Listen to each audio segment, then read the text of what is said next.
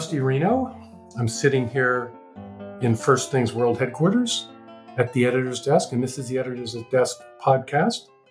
And I have with me Philip Jeffery, who is the author of Made for TV Politics in the November 2022 issue. Welcome to the podcast, Philip.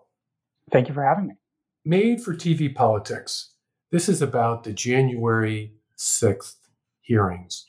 And let me just, right out of the gate here, compliment you on what a fantastic article. I did not believe that I could possibly read something interesting about this much commented upon, but everybody kind of says the same thing in very predictable partisan ruts. But you really have a fresh take on this. And your argument here is that the January 6th hearings fail as politics because they fail as television. What do you mean by that?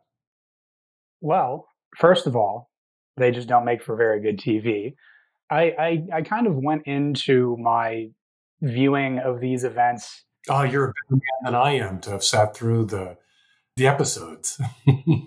Yeah, well, it helped that I was, my wife and I are moving into this apartment. And so there was a lot of spare time just moving boxes and furniture around. So I could have something in my ear and I could sort of passively download the information as it's being presented, which I suppose is the ideal way to experience these hearings as they were designed. I mean, you alluded to a sort of standard way that everybody reacted to the existence of these hearings. And I think that the take that I saw a lot was that, it's going to be this prepackaged narrative.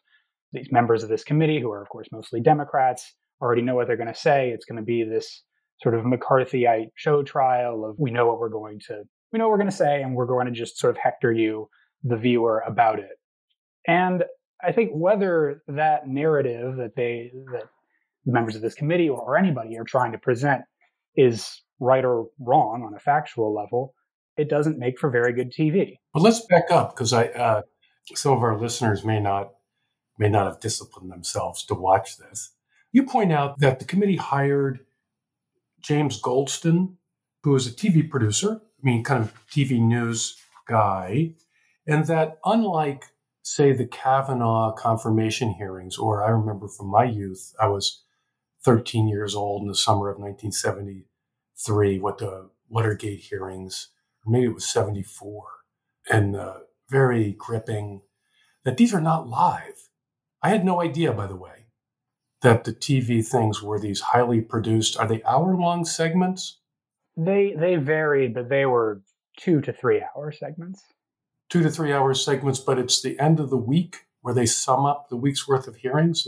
Am I right on that? No, technically each hearing was broadcast live, but they were all very clearly sort of produced and packaged beforehand. Okay. Yeah, and each one is sort of interspersed with these produced video segments that had clearly been, obviously put together behind the scenes before the actual live congressional hearings. And even the live portions where, you have all of the representatives up sitting in the kind of semicircle facing down and interviewing witnesses, even those were sort of plotted and structured in a very clear way that was repeated for each episode or each hearing.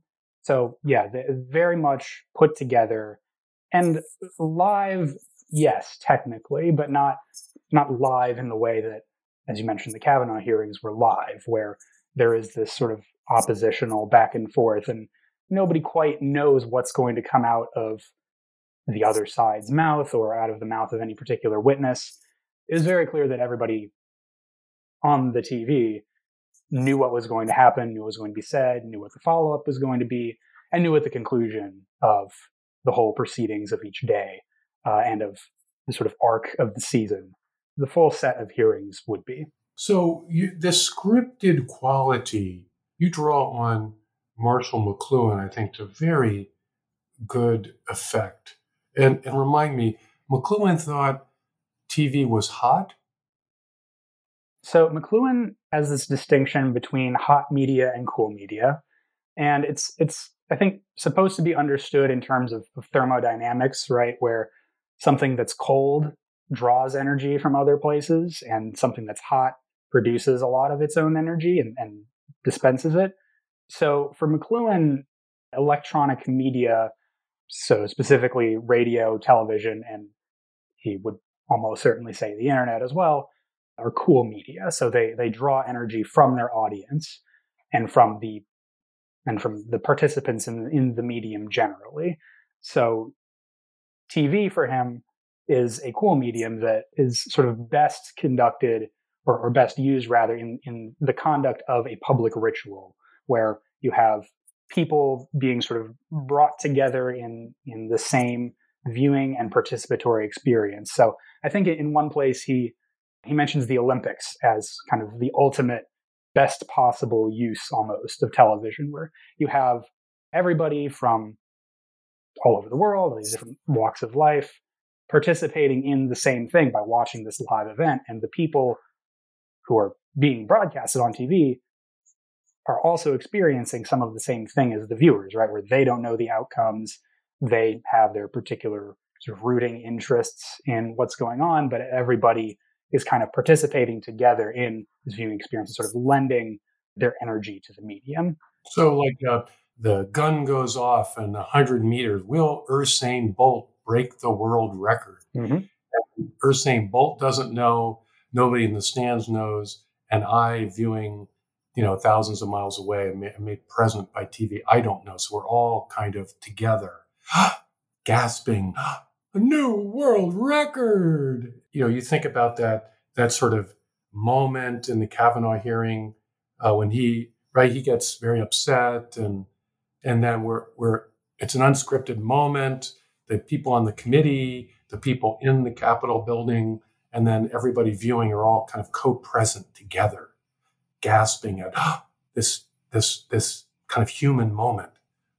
And that the scripted quality of this Jan 6th hearings so you're saying that they make the hot medium cold. They make a cold medium hot, right? They try to generate their own energy, their own narrative, their own, this is an outraging thing and you should sort of feel this way about it, this set of knowledge and instruction. You're there to receive their heat, their energy, their outrage, their feelings about it. You are not participating in the same way as they are. So you think this is a lost opportunity? It's an indication of the further degradation of the public square, so to speak. Yeah, well, I think it's certainly not helpful.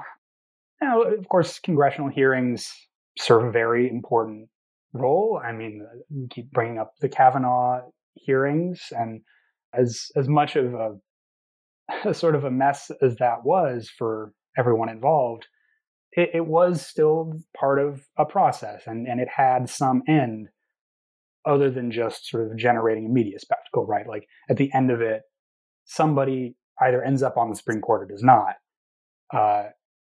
And that has sort of real concrete policy effects. But it seemed to me as though for the January 6th hearings, I mean, the hearings were kind of an end in themselves.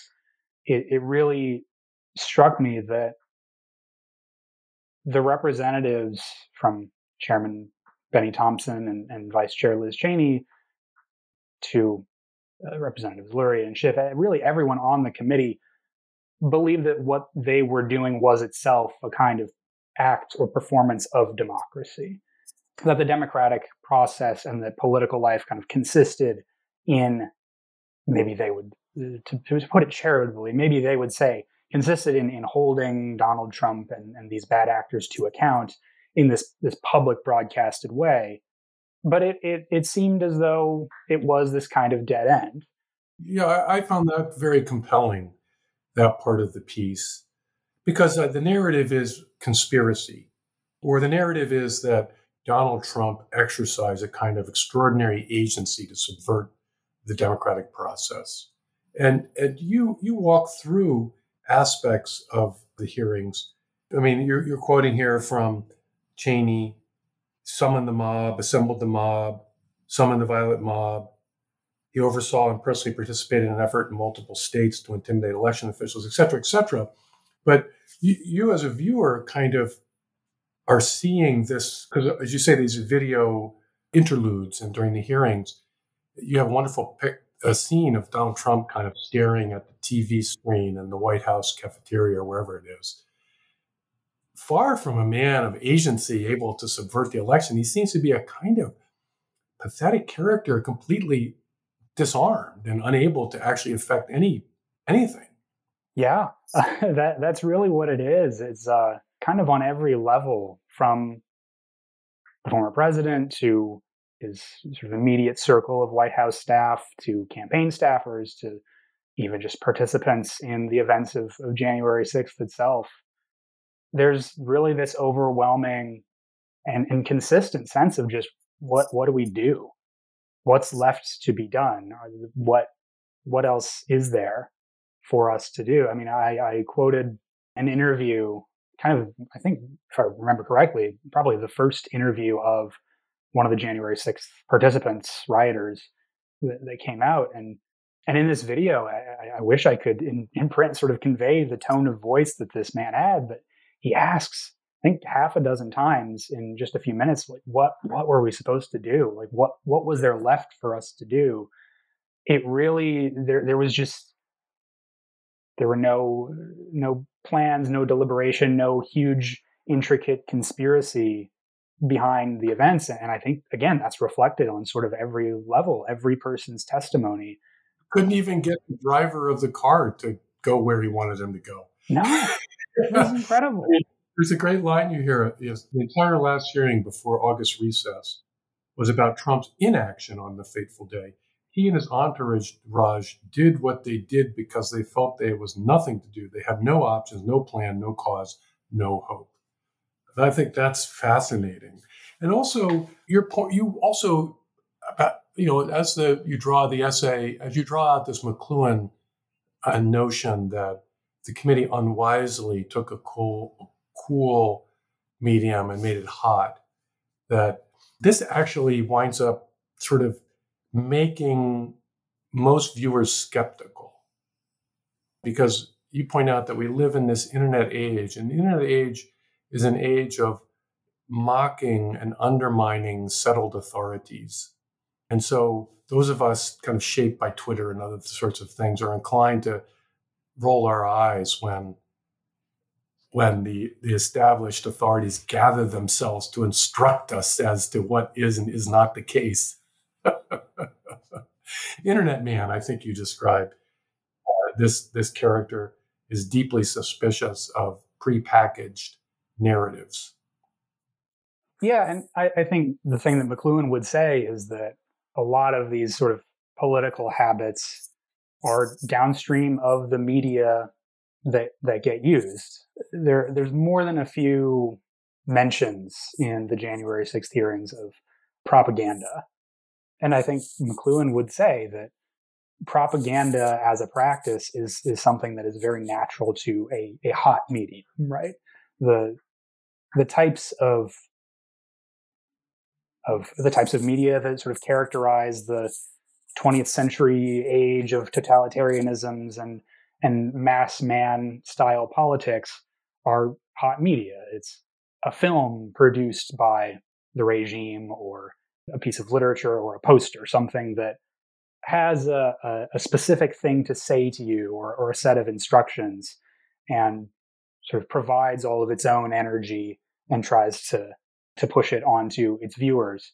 But electronic media, I mean, television and especially the internet, are really resistant to that. Because it saturates you with so much. I mean, certainly the internet, social media, if TV is cold, so social media is, something 0 Kelvin or something like that. Oh, absolutely. Because we not only provide all the energy, we provide all the content. Exactly. There is no broadcaster audience distinction. Everyone is providing the content and everyone is speaking at once. And part of that, as you say, is just the sheer volume of content. It's just very easy. if someone's trying to present a single monolithic propagandistic message, it's just very easy to drown that out. But also, there is no one position of authority from which to present such a narrative in a way that it can crowd out everything else. Donald Trump was as much a participant and an audience member on Twitter as anyone else. And sure, he had more followers than almost everyone, but he was receiving information as much as giving. Yeah, I think you make I found this very compelling.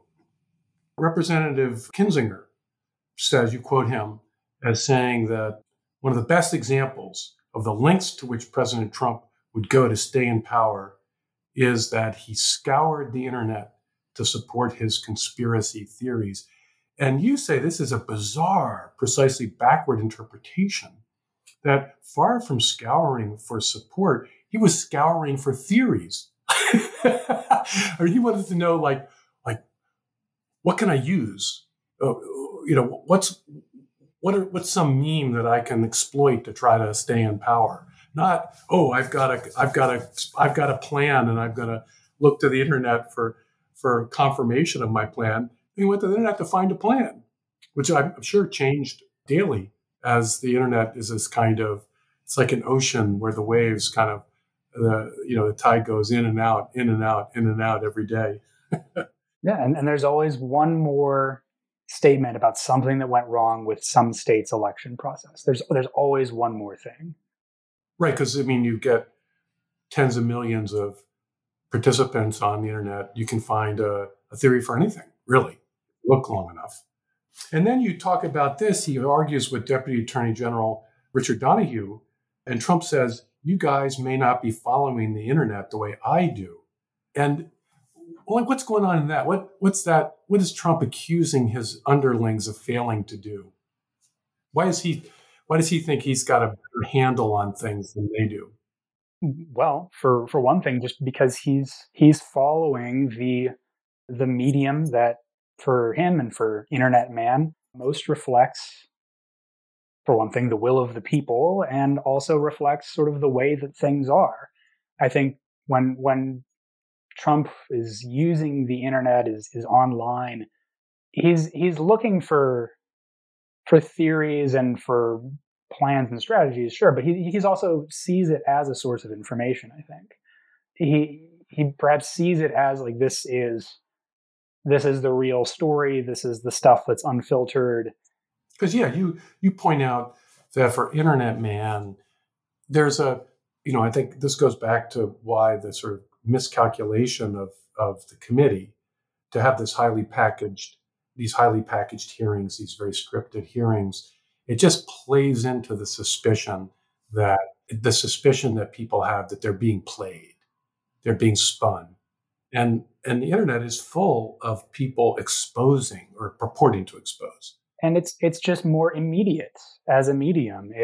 It puts so-called audience members or content makers in such direct and simultaneous interaction with each other that there's no place for, at least, setting aside concerns, very valid concerns with algorithms and kind of what any given social media platform is going to feed you. It at least creates this perception that you're dealing very immediately with the makers of content and with the sources of information. And there's, at least again in perception, there's nowhere for this sort of external production. There's nowhere for a James Goldston to step in and shape the narrative. You're dealing with kind of everything at once on social media. You point out that elections, we got one coming up on next Tuesday. These are like the paradigmatic, cool TV moments, because we're all in I remember when Trump got elected and newscasters weeping on television. Everybody's finding out the news in real time.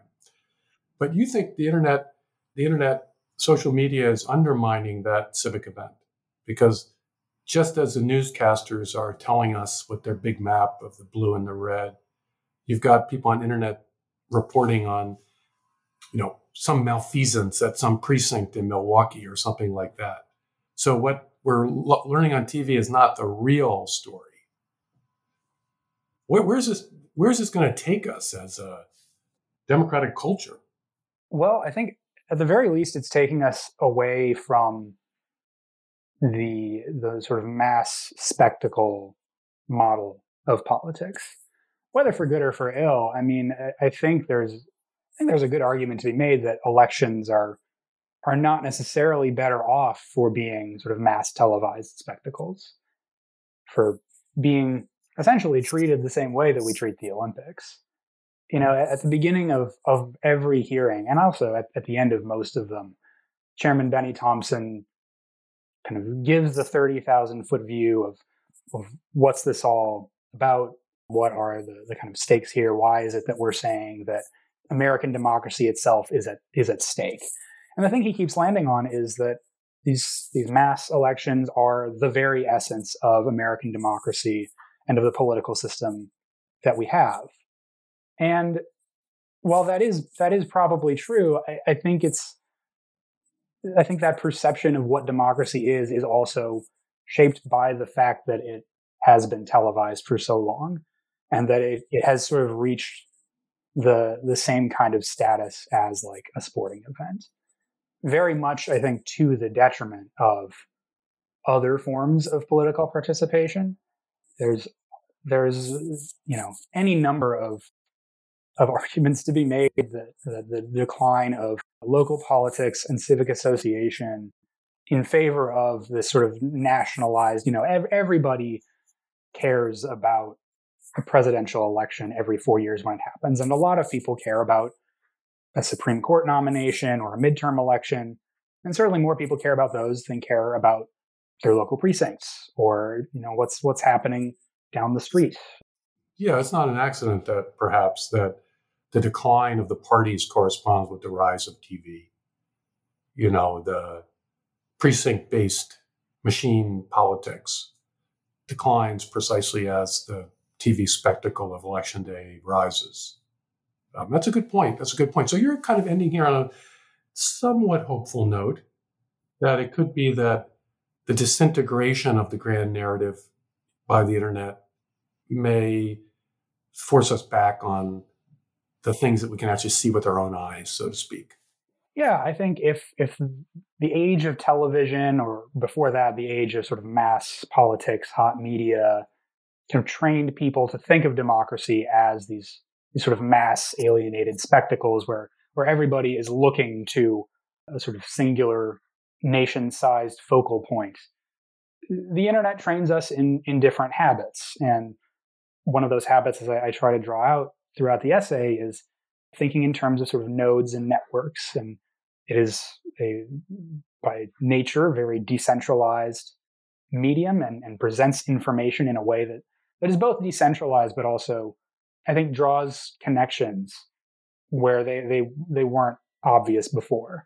One perhaps downside of this is that it's very easy for conspiracy theory type thinking to arise, seeing connections where maybe none exist. But I mean, I think also of just in the process of furnishing my apartment with my wife here, we used Facebook Marketplace a lot just to kind of make connections with people who had a spare couch or had a spare chair, and we're sort of able to use the medium in ways that connected us to our neighbors for specific purposes, and not have to have reference to some large external thing. It's not as though we were sort of flipping through this catalog of chairs and couches and such so that some company could deliver our furniture to us. The internet, in our case, allowed for some kind of personal connection with a neighbor. And this is probably where the existence of internet algorithms kind of have to temper the optimism a little bit, because algorithms are written in a way that forces you kind of into a narrow box of here's the type of content that tends to enrage you. We're going to feed you more of that. We're going to push you further into your partisan niche. But I think what that reveals is that even in the sort of seemingly infinite mass of information and possible connections to make and networks, it is still possible to make a specific connection over something concrete. And if we can recognize that that becomes a possibility with the internet in a way that it doesn't when we're all in our separate homes watching on TV, if it's possible for us to actually connect with each other, then maybe that opens an avenue for connecting over local politics or some kind of civic association or particular interest, as opposed to just the horse that we're betting on in the big national race that we're all seeing. So I think there's hope, but it requires recognizing what the different media do to us and what each offers as well as what each can suppress. So Jan 6 hearings fail as TV, but that doesn't mean that we're doomed. Doesn't mean that we're doomed. Well, thanks for a great piece. I really think this is the smartest discussion of the January 6 hearings and also about the temptation, I think, that our leadership class has, the temptation to want to preach to or lecture the American people at a time when that's just not going to work. The public is just not interested in being told to get in line and think the right thoughts and do the right thing. So thanks for the piece. Thanks for your time. Thank you for having me.